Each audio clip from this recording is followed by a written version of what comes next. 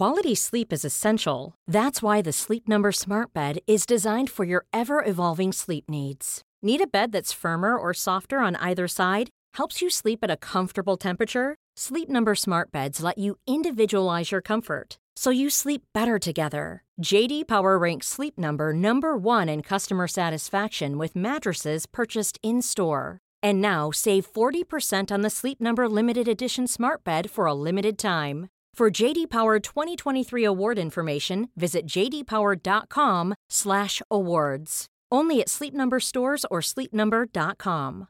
Ryan Reynolds here from Mint Mobile. With the price of just about everything going up during inflation, we thought we'd bring our prices down. So to help us, we brought in a reverse auctioneer, which is apparently a thing.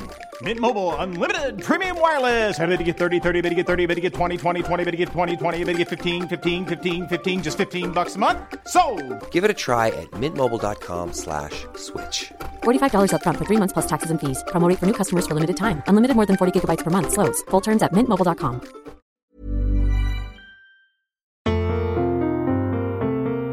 Hello and welcome to the new edition of TLS Voices, the final show of this year. My name is Stig Abel, the editor of the Times Literary Supplement. I am joined as ever by commissioning editor and feisty wine taster Thea Lenarduzzi. Thea, I promised you last week I wouldn't call you feisty because you hate it more than anything else. I think I actually prefer gouty pronunciation expert or whatever it was last week. Maybe I'll do gouty. In the new year, you'll be gouty. In the new year, Why do you hate feisty so much? Oh, it's just gendered language. Patronising gendered language. I'm pleased that I've launched straight into it. In the spirit of the season, we are both clad in reindeer antlers and garish Christmas jumpers. We're obviously not really. Christmas jumpers are. And the competition is fierce among the worst aspects of Western culture.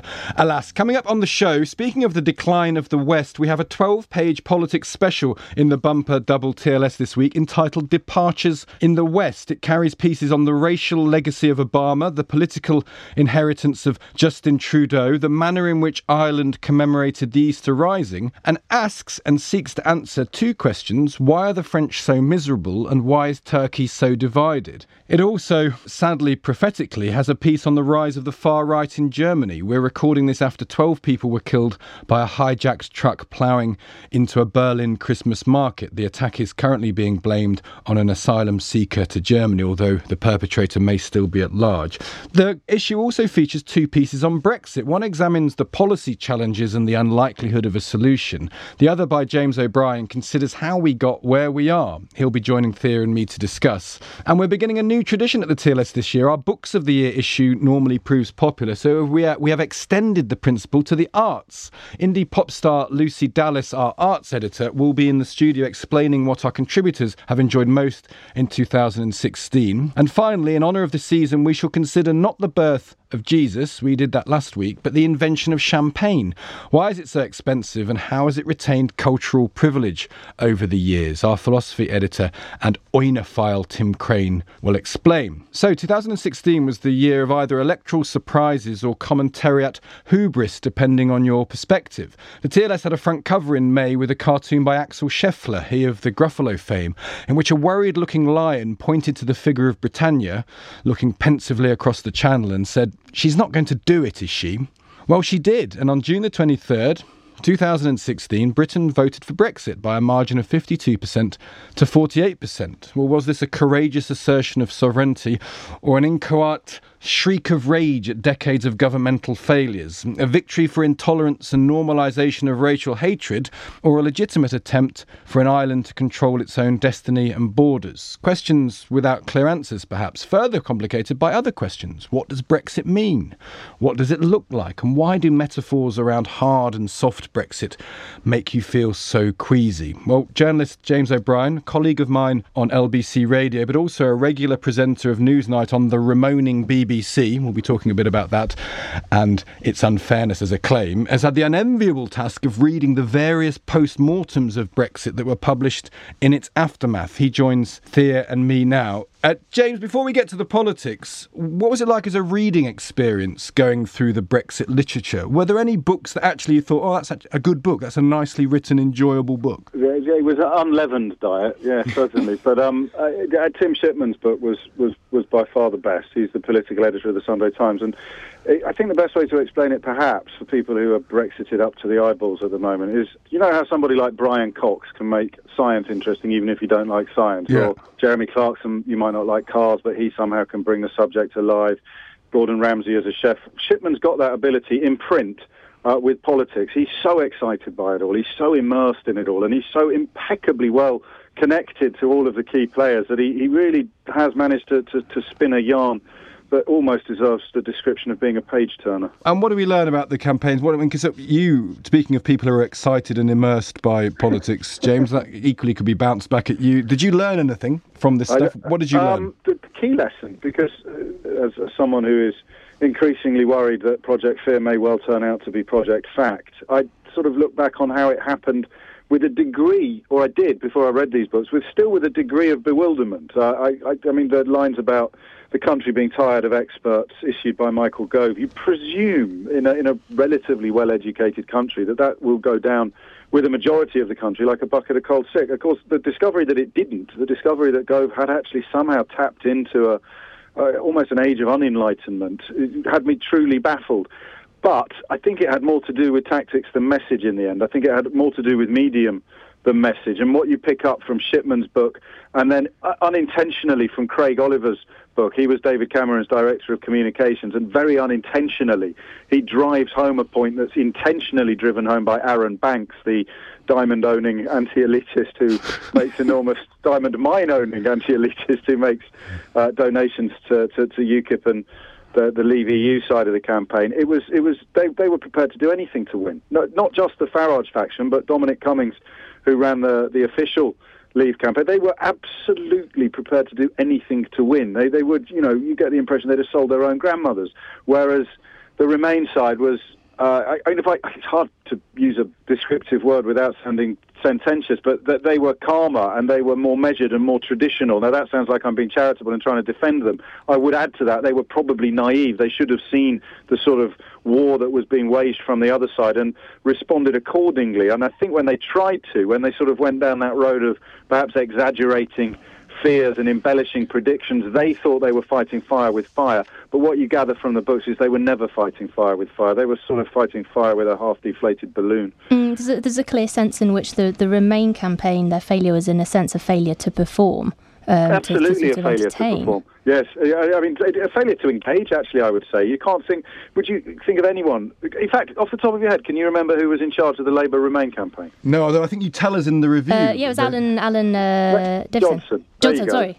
So yeah. that was a double take for me. I thought, was he really? I think they might have got that wrong. I had to check that, and of course it was him. He was supposed to be up there on a level and on a scale comparable to a Gove or a Boris Johnson or even a Nigel Farage, and yet you can't really name a passionate, inspirational person who spoke up for the Remain side during the whole campaign, the whole process. And that, I think, is the lesson that you learn from these books. But here's the thing, James. I mean, could you have articulated... Because the problem, I suppose, for the Remain argument is theirs was a nuanced argument, which is This is not a perfect situation. It is better than not having it, we believe, from the evidence we currently have available.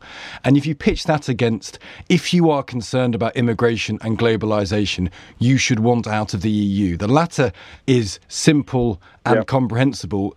The former is kind of hard to encapsulate in any key slogan or key idea. It is. I mean, except for sort of Joni Mitchell saying you don't know what you've got till it's gone, but that was unlikely to sort of dominate billboards or anything like that. I think it's possibly even subtler than that, in that the Remain didn't know what they were fighting against or what they were fighting with. And 20/20 hindsight is a wonderful thing. But how could they have made a case for the immigration side of things, given that the Prime Minister who called the referendum is a Conservative? So the only real counter-argument you have to immigration fears is apportioning responsibility for perceived problems to other sources. So you say, well, look, the NHS has had its funding cut hugely, ditto schools. So if there really is a strain on the public services, which is the phrase you kept hearing, it's patently the fault of the current government. But given that the current government was effectively running the Remain campaign, it was highly unlikely, to say the least, that they'd ever come out and say about anything, actually, it's not immigrants that are responsible for this problem, it's us.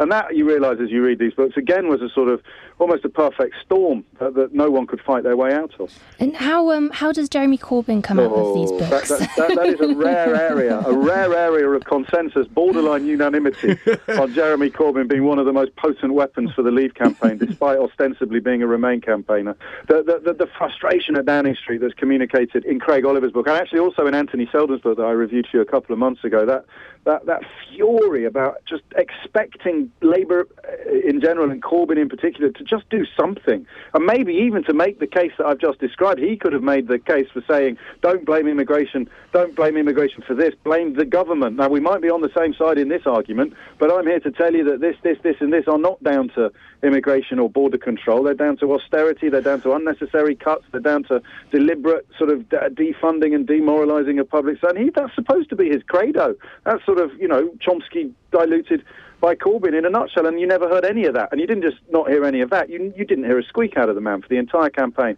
And everybody feels that may have been a crucial factor in the eventual outcome. I thought it's interesting about Jeremy Corbyn that, unlike any other politician, he believes in full immigration but is suspicious of the single market, and yet everybody else on all political sides wants to be part of the single market but wants to cut immigration. So he has ideological problems left, right and centre on this, because he's probably a Brexiteer by inclination, because he's against sort of the big business side of the EU. In the north of England, he has to be an anti-immigrant Brexiteer, but he's a pro-immigrant Brexiteer, and in the south he has to be a pro-immigrant Remainer, and so he can't really win, can he? Because the Labour this is a schism within the Labour Party that any leader would have struggled with, arguably. I think so. I'm trying to work out what the opposite of all things to all people is. I think he possibly just described it. I think his opposition to the EU is actually built more upon the belief in state ownership. I think as the Corbyn-McDonnell project coalesces in 2017, you'll see that a lot of their reasons for not campaigning more freely is that European Union law would have prevented some sort of almost compulsory renationalisation that I genuinely think they do believe in, and EU membership could have been an obstacle to that. But you see, you're right, you highlight the problem Labour have got in general, with Andy Burnham now apparently sort of hitching himself to the anti-immigration tiger as he seeks to become Mayor of Manchester. The problem is that even if Corbyn had a message you could disagree with, if it was out there, clear and centre, and you knew what that message was, then you can take a view on it one way or the other. But I think I honestly believe it was an absence. Absence is the only word to describe his role in the campaign. And I can think of 3 or 4 Labour politicians who could at least have made a job of outlining a position and defending it, sticking to it. The other thing I want to reflect on briefly is, and this has occurred to me more and more as I think more and more about this, the most striking failure in all of this, and this is whether you believe in Brexit or not, is the failure of David Cameron's government to plan at all for it. Because it seems to me that if you're giving the country a 50-50 decision and you're running the country, your sole responsibility is to ensure that whatever decision the country takes, there is a plan, there are contingencies in place, there is a department already, their ideas have been worked, the roadmap to Article 50 has been sense tested and checked and thought over. And it occurs to me, I don't know if this is just horribly naive, James, that while believing in Remain, should he have not have said, I'm the Prime Minister of this country, my job is to make sure the ship of state continually sails whatever comes in its way. My job is to make sure there is a department in place planning for Brexit, because Brexit is a possibility. He lucked out on the Scottish referendum because he got the result he wanted, and he didn't on this one. But in the end, is the person to blame for this mess the most of everybody David Cameron? Well, I mean, the first part of the mess, obviously. I don't think George Osborne, again, you learned from, I think, Tim Shipman's book that George Osborne was quite passionately opposed to the very idea of having a referendum. So responsibility for the mess that the referendum has created, definitely. I don't know if it's naive to suggest that David Cameron should have had stuff in place, but just contemplate for a moment what a very rabidly pro-Leave newspaper would have done with any information it could get hold of about what he was doing to prepare for a Leave vote. They would have presented it to their readers as proof that the government thought it was going to happen. They're already secretly planning for it. And I think in propaganda terms it would have been injurious to do that. And don't forget that the sort of more knee-jerk side of the Leave arguments are still sort of saying that Cameron, or indeed Theresa May, could somehow have triggered Article 50 immediately, and that would have been preferable. And that's a position of such chuntering idiocy that you kind of conclude that the best path would have been somewhere in between the two. So if he could have secretly put stuff in place that would make this transitional period, less problematic or less confusing, that would have been good, but I can't think what he could have done. But can you be a Prime Minister and actually say, I can't be a Prime Minister and run the Remain campaign, which he kind of tried to do? Do you think he could have sort of exempted himself from that? I think he so passionately believed that we should stay. He just, again, he failed, actually. He didn't provide any real leadership when you think about it. I don't remember a passionate phrase from him that made me go, God damn it, he's right. I don't think he ever conceived that it could happen. I mean, I think the way he handled the immediate aftermath, i.e. he didn't, he resigned, I think that says a lot about the kind of leader that he was. He was blinkered and a coward. And a bit petulant, perhaps.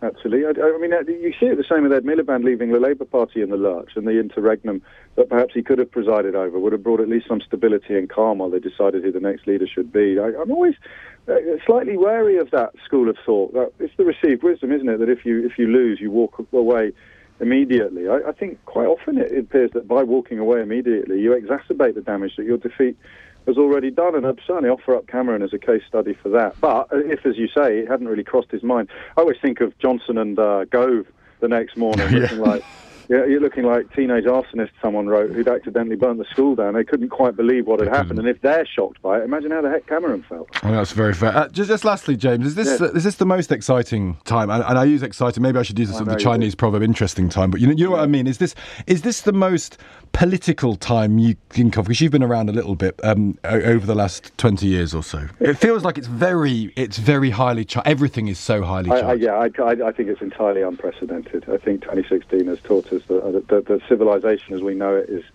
actually only a veneer, that ancient hatreds and ancient tribal instincts are bubbling away for significant swathes of the population just below the surface. And I would never have said this at the beginning of last year, but at the beginning of 2017, I would not rule anything out in the context of Vladimir Putin rising in the east, far-right nationalism rising in the west, Donald Trump risen in America. I'm not one for apocalyptic predictions, so I won't make one except to say that absolutely anything could happen in the next year. Well, James O'Brien, thank you so much for... it's a great piece, and thank you so much for writing for us and coming on today. Thank you. Thank you very much. And, the other pieces in the paper we have in this politics special, you look at France, that's talking about the rise of nationalism, the rise of anti-globalisation. The rise of neoliberalism. Neoliberalism is the phrase, isn't it? Then you have Turkey, where the nationalistic rise is already there and we have a dictator in place. And then Germany, and today it's a very poignant time to talk about Germany because 12 people were murdered in a Berlin Christmas market last night. And there's a very strong school of thought, which is how many such tragedies can Angela Merkel sustain and still retain a position of authority when there are elections in September, probably of next year. So you could have Le Pen in France, Wilders in Holland, and Italy. I mean, we have an interim. We have another man in power who was not elected by the people. And will there be Italian elections, do you think? Yes, there will be, but not, I don't think, for the foreseeable. Although they'll be pushed. The Grillini and the Lega will be pushing. And any predictions you could make about what Italy would do? I think I have to go with James O'Brien on this. There's nothing that I don't think could happen. Yeah, you're not ruling anything out. I'm not ruling anything out is the better way of putting that. Yeah. But yeah, I mean, Merry Christmas. Merry Christmas. Certainly, I mean, in this issue, I think there's just so much stuff. If anyone were worried that the conversation would run dry over the Christmas goose, then there's plenty to discuss or fight about. There is here. There is, and yeah, we'll get to that. We'll get to that now. In fact, if I see Lucy. Quality sleep is essential. That's why the Sleep Number Smart Bed is designed for your ever-evolving sleep needs. Need a bed that's firmer or softer on either side? Helps you sleep at a comfortable temperature? Sleep Number Smart Beds let you individualize your comfort, so you sleep better together. J.D. Power ranks Sleep Number #1 in customer satisfaction with mattresses purchased in-store. And now, save 40% on the Sleep Number Limited Edition Smart Bed for a limited time. For J.D. Power 2023 award information, visit jdpower.com/awards. Only at Sleep Number stores or sleepnumber.com.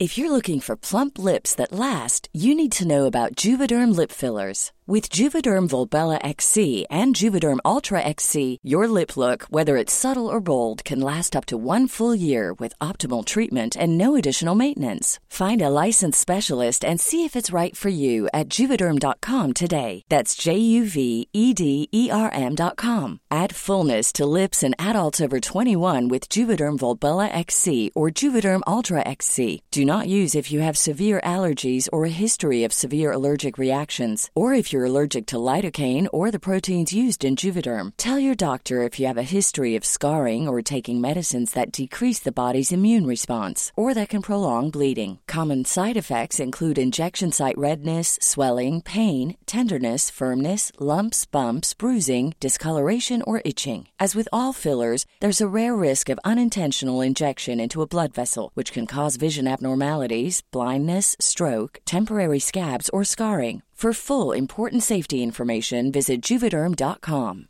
Ready to pop the question? The jewelers at BlueNile.com have got sparkle down to a science with beautiful lab-grown diamonds worthy of your most brilliant moments. Their lab-grown diamonds are independently graded and guaranteed identical to natural diamonds, and they're ready to ship to your door. Go to BlueNile.com and use promo code LISTEN to get $50 off your purchase of $500 or more. That's code LISTEN at BlueNile.com for $50 off. BlueNile.com, code LISTEN.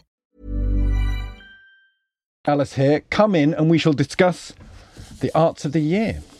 A couple of weeks ago, we gathered together here on this podcast in a mutual shaming session to discuss the books of the year and admit grudgingly how few books we actually have read. It was so cathartic, we thought we'd try it again, but expand the field of our own inadequacy into the arts.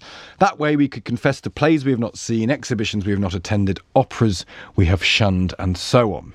Chief Dodger of Culture is, of course, our arts editor, the operatic Lucy Dallas of minor indie band fame. She joins Thea and me in the studio now. Hello. I think Chief Dodger of Culture is my favourite job title. Really? I might now have that as my official title. Maybe go on your email. Yep. Chief Dodger of Culture, minor indie band fame. No, just Dodger. Yeah, okay. Let's start Artful Dodger. The artful, Exactly. The Artful Dodger. That's a good nickname. Okay, we'll move on. Let's start with opera and dance, Lucy, because I introduced you as operatic. And of course, as Ferdinand Mount said on this podcast a while ago, you are a very good opera singer, aren't you? Lovely Ferdy. No, I'm not. It was very nice of Ferdy to say that. I suppose I should explain a bit more. We've never done, as far as I'm aware, in the TLS, or not in recent memory, the arts of the year. We do books of the year every year. It's very popular. People sort of talk about their favourite books. We did a podcast on it. And so the idea this year is that we would get 12 of our contributors to say, here are the things that we watched or listened to this year that meant something to us in some way. Yes, in fact, it's turned out to be 13 because we're not at all superstitious. Well done. So let's start with opera. Yeah, and it's a lovely spread, actually, I think. And it was all very, very good fun to do. With opera, in terms of English opera, the sort of story of the year is that English National Opera is in trouble, and has been trouble for a while, but it's particularly in trouble. Why is it in trouble? Because they haven't got any money, basically. And in fact, what our reviewer, Guy Dammond, says there is a question now as to whether the capital can afford two big major opera houses in one city. It's not as well funded as the Royal Opera House, and it never has been. But is this cyclical then? I mean, it's interesting that are fewer people going to the opera? Is opera less of a press? I don't know many people of a younger generation who love the opera. Is that fair to say? Is it something? Yes, but I think in the same way that if you go to the theatre quite often, it depends what sort of thing you go to. There are operas where the audience is much younger, but they had the same problem, I think, that lots of people do. In that it's expensive apart from anything else, and it's quite difficult to sort of get into.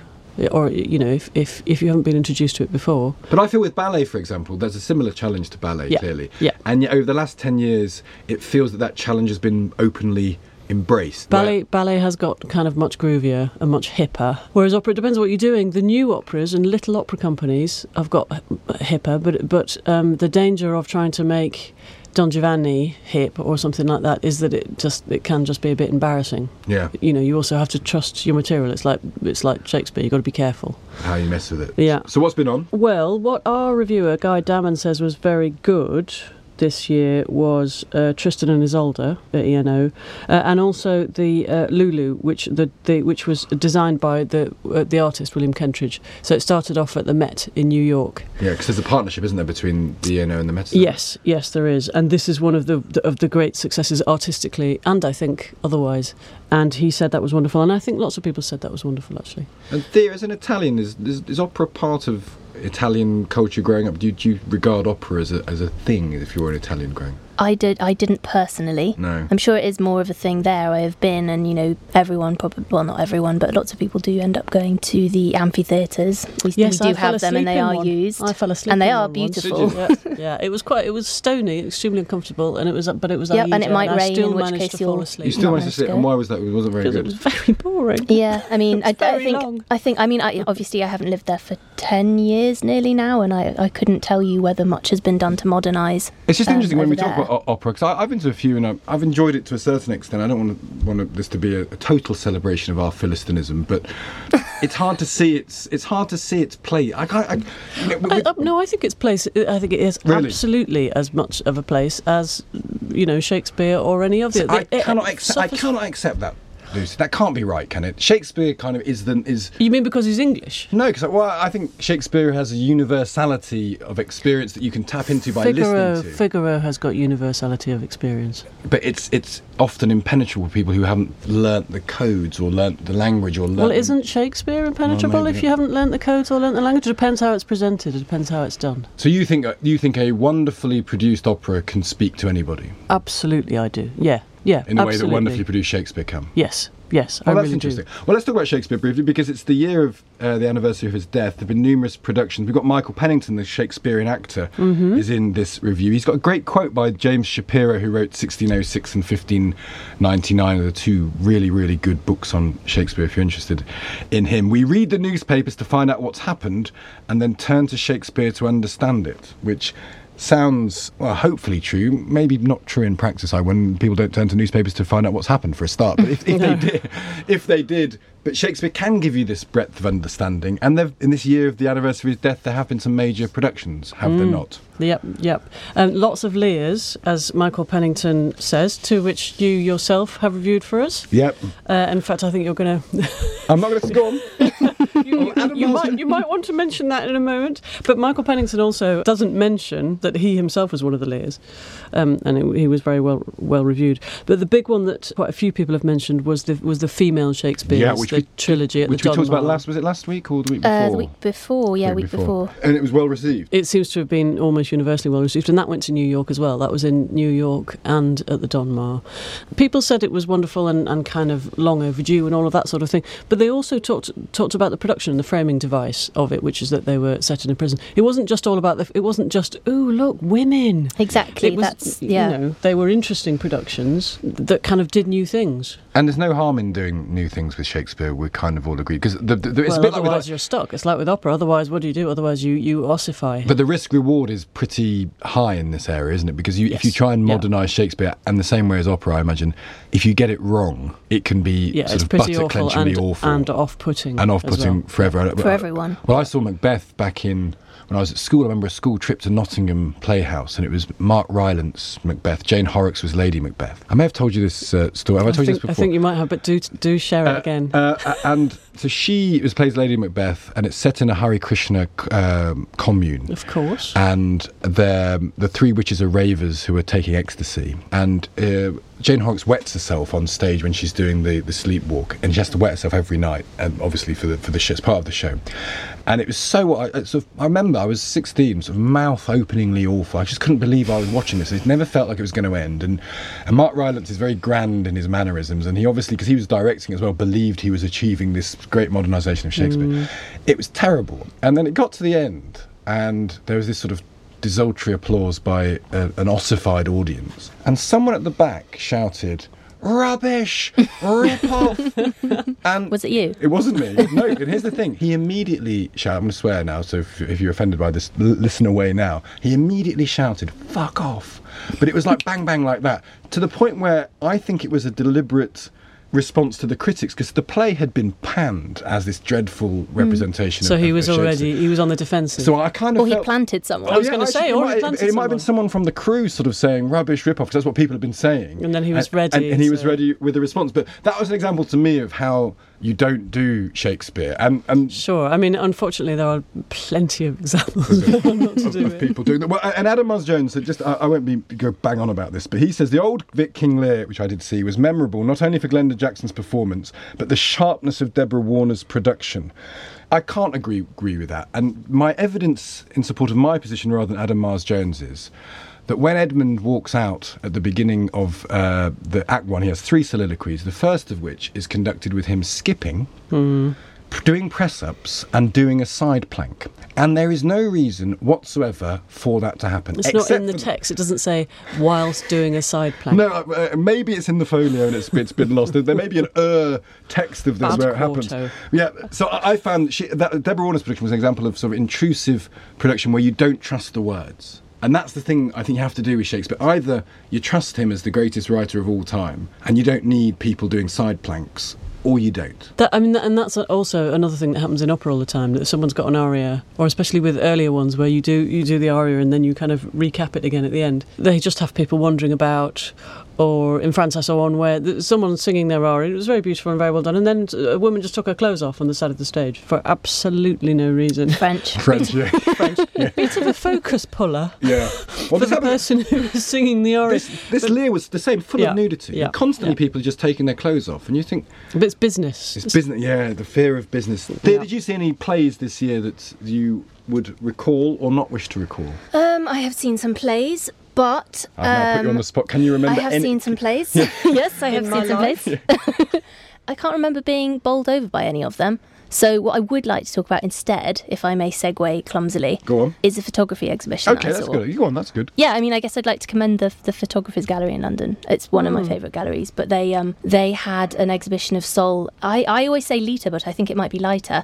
His early colour work, which was just brilliant, and I love him. This is a guy who was taking colour photographs in New York, in a time when artists were saying that photography wasn't art, and photographers were saying that it was only art if it was in black and white. And then Sol Lisa comes along and says, well, actually, no, the picture is the colour, the art is the colour. And he just takes these amazing photographs. And so they had a kind of a retrospective there. We had a piece on the website, I was just going to say, Matthew Bone is talking about that, about the transition in the way that photography kind of took over kind of figuration in art, and how everybody had to adjust tremendously because painting used to be the only way to show things, in a way. And then suddenly photography could show things. Well, exactly. So what did painting do? Yeah, we need to do something different here. Yes, and they were saying, hang on, are we representational or is it art? And there was a whole kind of... segue into abstract. Yeah, it's a very good piece, actually. Let's talk about film briefly. Robert Douglas Fairhurst, one of our film reviewers, has said it was a bad year for people who don't read, which is often the case, as we were overwhelmed with middling adaptations of Philip Roth, an awful remake of Ben-Hur, and fanciful stuff like Pride and Prejudice and Zombies, which Robert said was like putting lipstick and dangly earrings on a much-loved pet. Can you think of a good adaptation of a film this year, or indeed any year? I asked this in the office. I've got a couple of suggestions, but my first knee-jerk reaction, which I think I stand by, was Clueless. Clueless, the best adaptation. One of the best, if not the best, Jane Austen adaptation. Which is, for people who haven't seen it, it is an Alicia Silverstone flick, which Emma is updated into a American high school. But it was one of the first of those American high school things. And plenty of other ones followed, didn't they? 10 Things I Hate About You. And which wasn't bad either. It was fine. But Clueless arch, isn't it? Clueless is clever because it doesn't try and reproduce everything like for like. But why do we think they do? I mean, is it just understandable that there are... the film industry needs stories, and an obvious place to get them are novels. Because neither Philip Roth book is a classic. I wouldn't have said. American Pastoral is, but Indignation particularly isn't. It's a very minor Philip Roth book. Does it need? What is the motivation for recording this? It didn't sound like it was really worth doing at all. If anything, it sounded more like a play. I think that's what Robert kind of said. It's not very cinematic subject. I think it's just a lack of confidence. Maybe they haven't got enough original material, or it looks kind of proper if you do a book. But the most interesting ones, I think, are the ones where you don't just take it literally and put it on screen. You do something sideways with it, or something oblique. Oh, the suggestions for all-time adaptations of novels were Jaws, and Blade Runner. And I offered up LA Confidential. Blade Runner oft-cited. LA Confidential, which is a great novel, great genre novel, and turned into a rather beautiful film by Curtis Hanson, starring in lots of people. It's a good film. And very, very atmospheric. I wonder whether you're always setting yourself up for a fall, because obviously you play novels in the screening room of your own head, and then to see it in an actual screening room is possibly always going to be a disappointment. But it maybe shows a dearth of confidence. I mean, what are the great films of this year? What would people say? It was interesting that Michael Pennington suggested he suggested the Loach film, didn't he? Oh, Daniel Blake. He did. And Adam Miles Jones said American Honey, which people said was brilliant, actually. And people liked Nocturnal Animals. Yeah. When I say people, I'm saying this because I haven't seen any of them. I was surprised that no one mentioned Anomalisa. Because I thought that was just brilliant. Explain that then. So Anomalisa is by Charlie Kaufman. I'm a fan of Charlie Kaufman anyway. Being John Malkovich. Eternal Sunshine. I love Being John Malkovich. Those are his I think Being John Malkovich is a lot funnier than Anomalisa. Well, he was and he was a screenwriter on Being John Malkovich. I think his first directorial role was Synecdoche, New York. And that's the worst title of any film ever, I think. It's really catchy. Do you know what I think? I just hate it. Everything about it annoys me. It's so arch. It's not going to pull people in, no. is it? Anomalisa, yes. Anomalisa is much more simple, I think, in a way than his other films. There's a lot less breaking and a lot less kind of layering going on. But it's a very simple, very, very simple story. And he does what we were talking about in relation to Shakespeare and things like all-female casts, where he just does one thing which refreshes the perspective, and that one thing is to use animation, stop motion animation, rather than have humans playing the roles. It's beautiful and so moving and just simple, and you think about it I'm still thinking about it now, and I saw it a long time ago. That's a great recommendation. I did see a film. Actually, I saw lots of films, most of which I shouldn't mention here because they had superheroes in and things. It was the year of the superhero, though. Yes, it was. We had a good piece by Ros Caveney on superheroes. Yes, yeah, that was a good piece. What was the best superhero film? And before you tell one where you pretend to be cultured. The best superhero film was probably Captain America: Civil War. And why was it good? And cause I'll tell you why. For a really uncultured reason, because there was a brilliant fight scene in an airport where they were all involved. It was really good fun. Because you get bad ones as well, don't you? Yes, absolutely you do. And what's the love of them about then? As someone who's not a comic book geek, and therefore the whole thing leaves me slightly cold as an ideal. What's the great attraction now for them, do you think? Or has there always been an attraction? There has always been an attraction, but it depends how you do it. And my own point of view, there's this big kind of thing now between Marvel and DC, and there's very good characters in both, but the DC films, especially the Batman films, take themselves very, very seriously. They're extremely heavy, extremely ponderous, very long, very dark, whereas the first Avengers Assemble was directed by, it's either Joss Whedon or J.J. Abrams. I think it's Joss Whedon, which is why it's so good. Yeah. And they're light, and they're fast, and they're clever. And that's what they should be. Okay, and the non-comic book film that you're going to show off about? Well, it is an animation. Oh.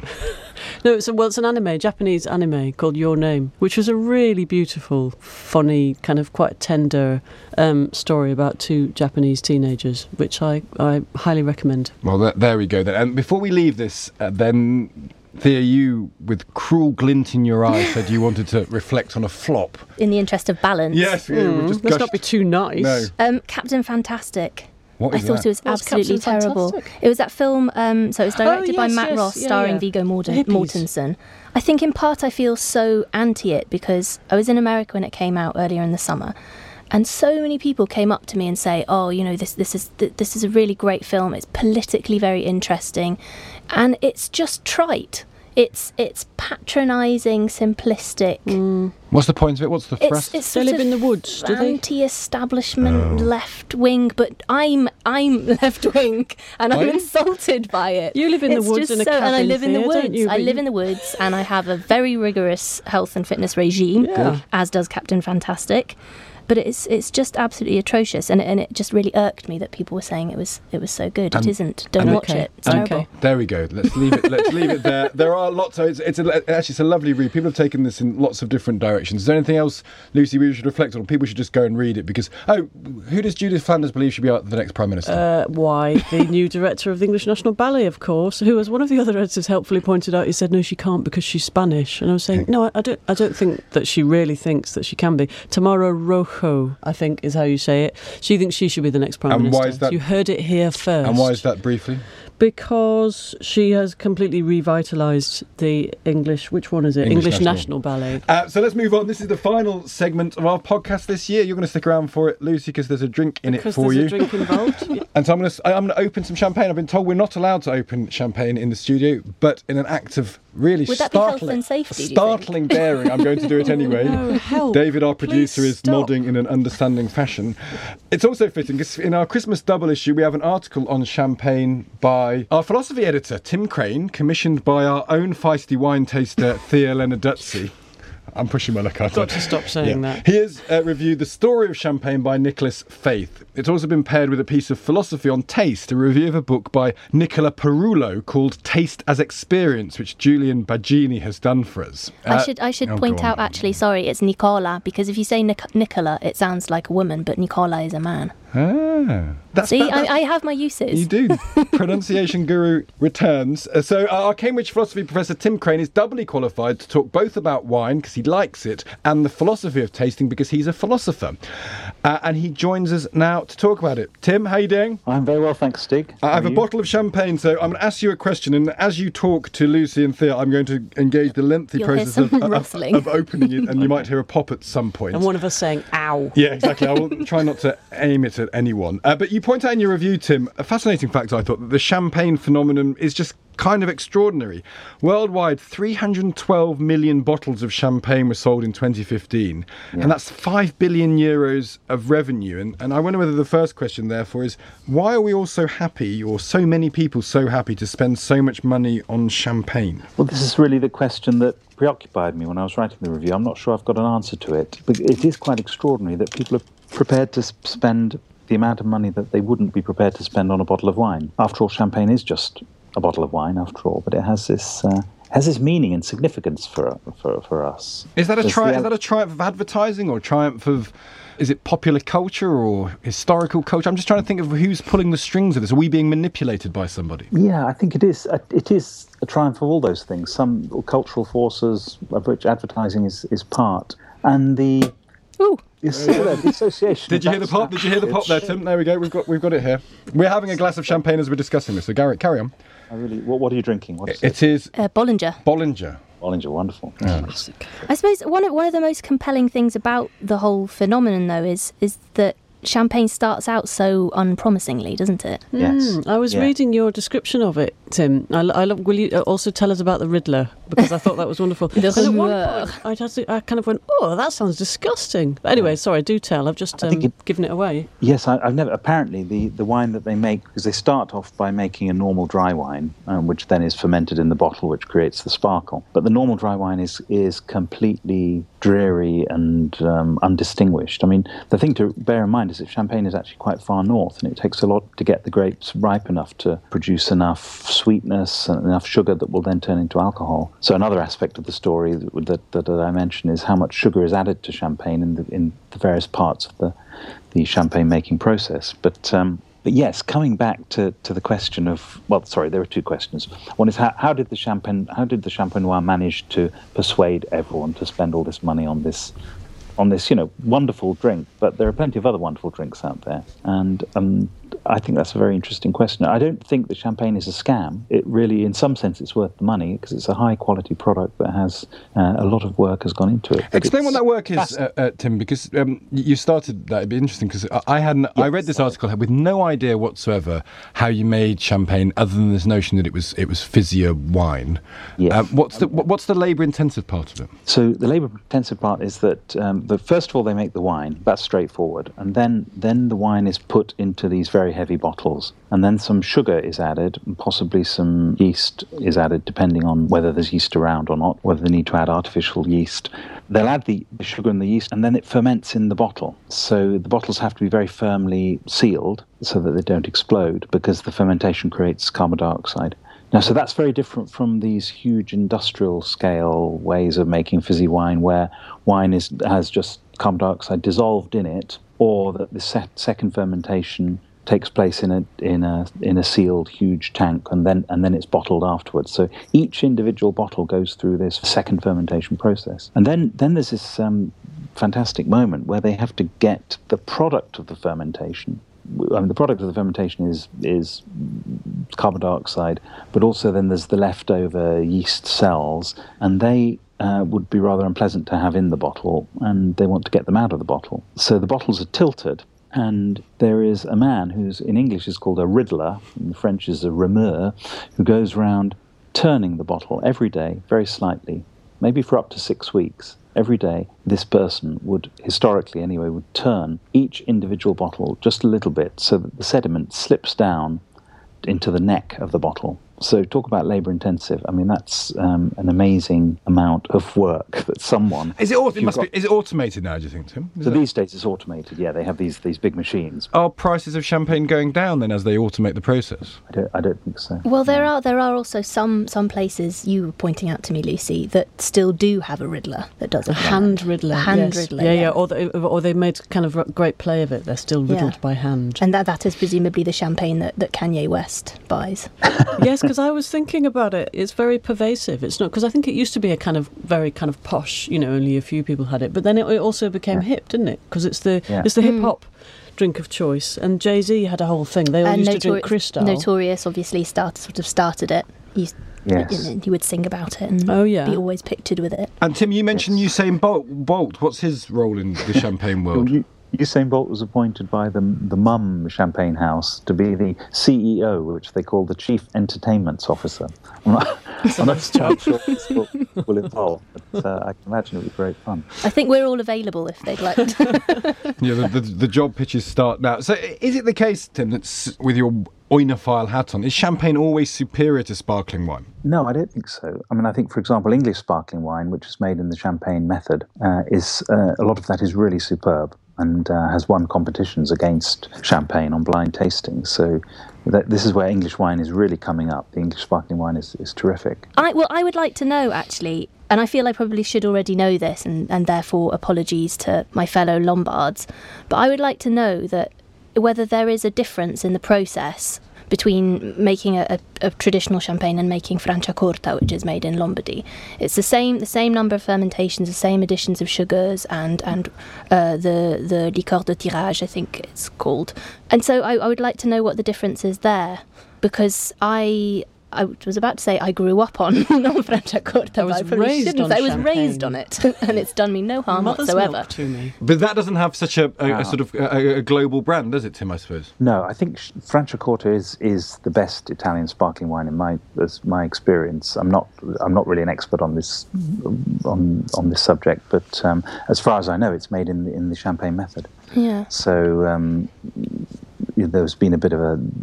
some people like Prosecco very much. I'm not a big fan of Prosecco, but some people like it. But I think it may be hard to tell a sparkling wine that's made in the champagne method using the champagne grapes.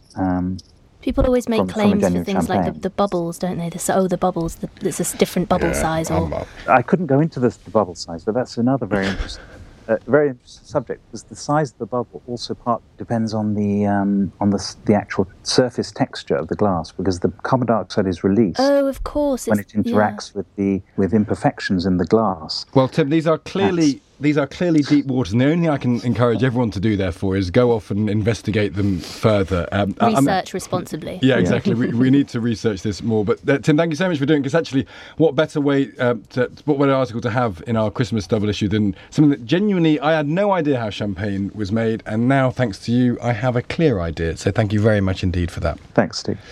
That's almost all we have time for this week. Let me thank on behalf of Thea and me, James O'Brien, Lucy Dallas and Tim Crane, and thank you for listening over the last few months. This is the 26th episode of the podcast.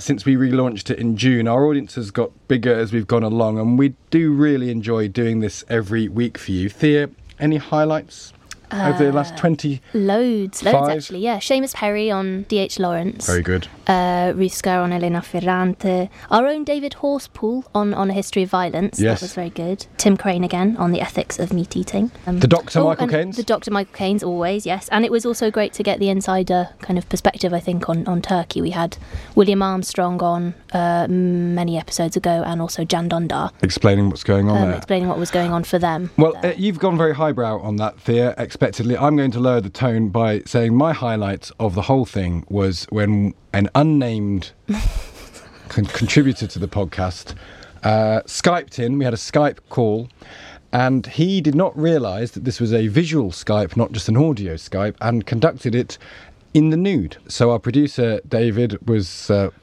was going to say twiddling the knobs, but I better not go down there. But in any event, shaking his head. He's now shaking his head. But we had a major literary figure of the Western canon talking to us naked. We don't know how naked he was because we could only see from the waist up. But it's only fair to point that out. Sufficiently naked to make us concerned. So that is my highlight of the first 25 or 26 podcasts. God knows what 2017 will bring. So, but please do subscribe to this podcast on iTunes or wherever you get your podcasts. We'll be back in January with very much more of the same. Our first issue of the new year has a long piece on the shameful history of lobotomy, which is pretty shocking. We'll be digging into that, no doubt. This week's paper is our bumper festive double issue, now on sale with the pieces we've been discussing, plus Bernard Porter on our nostalgia for 1956, the ever nostalgic Jim Campbell on Patrick Leigh Fermor, Clarissa Hyman on the history of fruit, Jonathan Barnes on cultural histories of Christmas, and Charlotte Jones on swallows and Amazons, and much, much more. You can visit our website, the-tls.co.uk,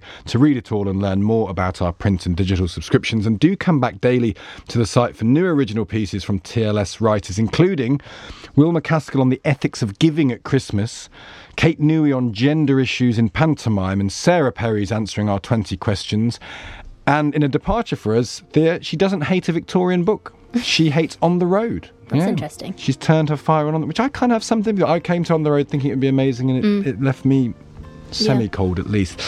Please follow us on Twitter, like us on Facebook, and review us on iTunes. Over the festive period, we'll be running recordings from the TLS literary event at King's Place in London last month, with contributions from Mary Beard and Alan Hollinghurst, among others, so do look out for that. And we'll be back in the new year, where we'll be developing the podcast yet further and maybe even change its name. We shall see where we get to on that. Quite a cliffhanger. Until then, from Thea and from me, have a wonderful Christmas and an enchanting new year. Goodbye.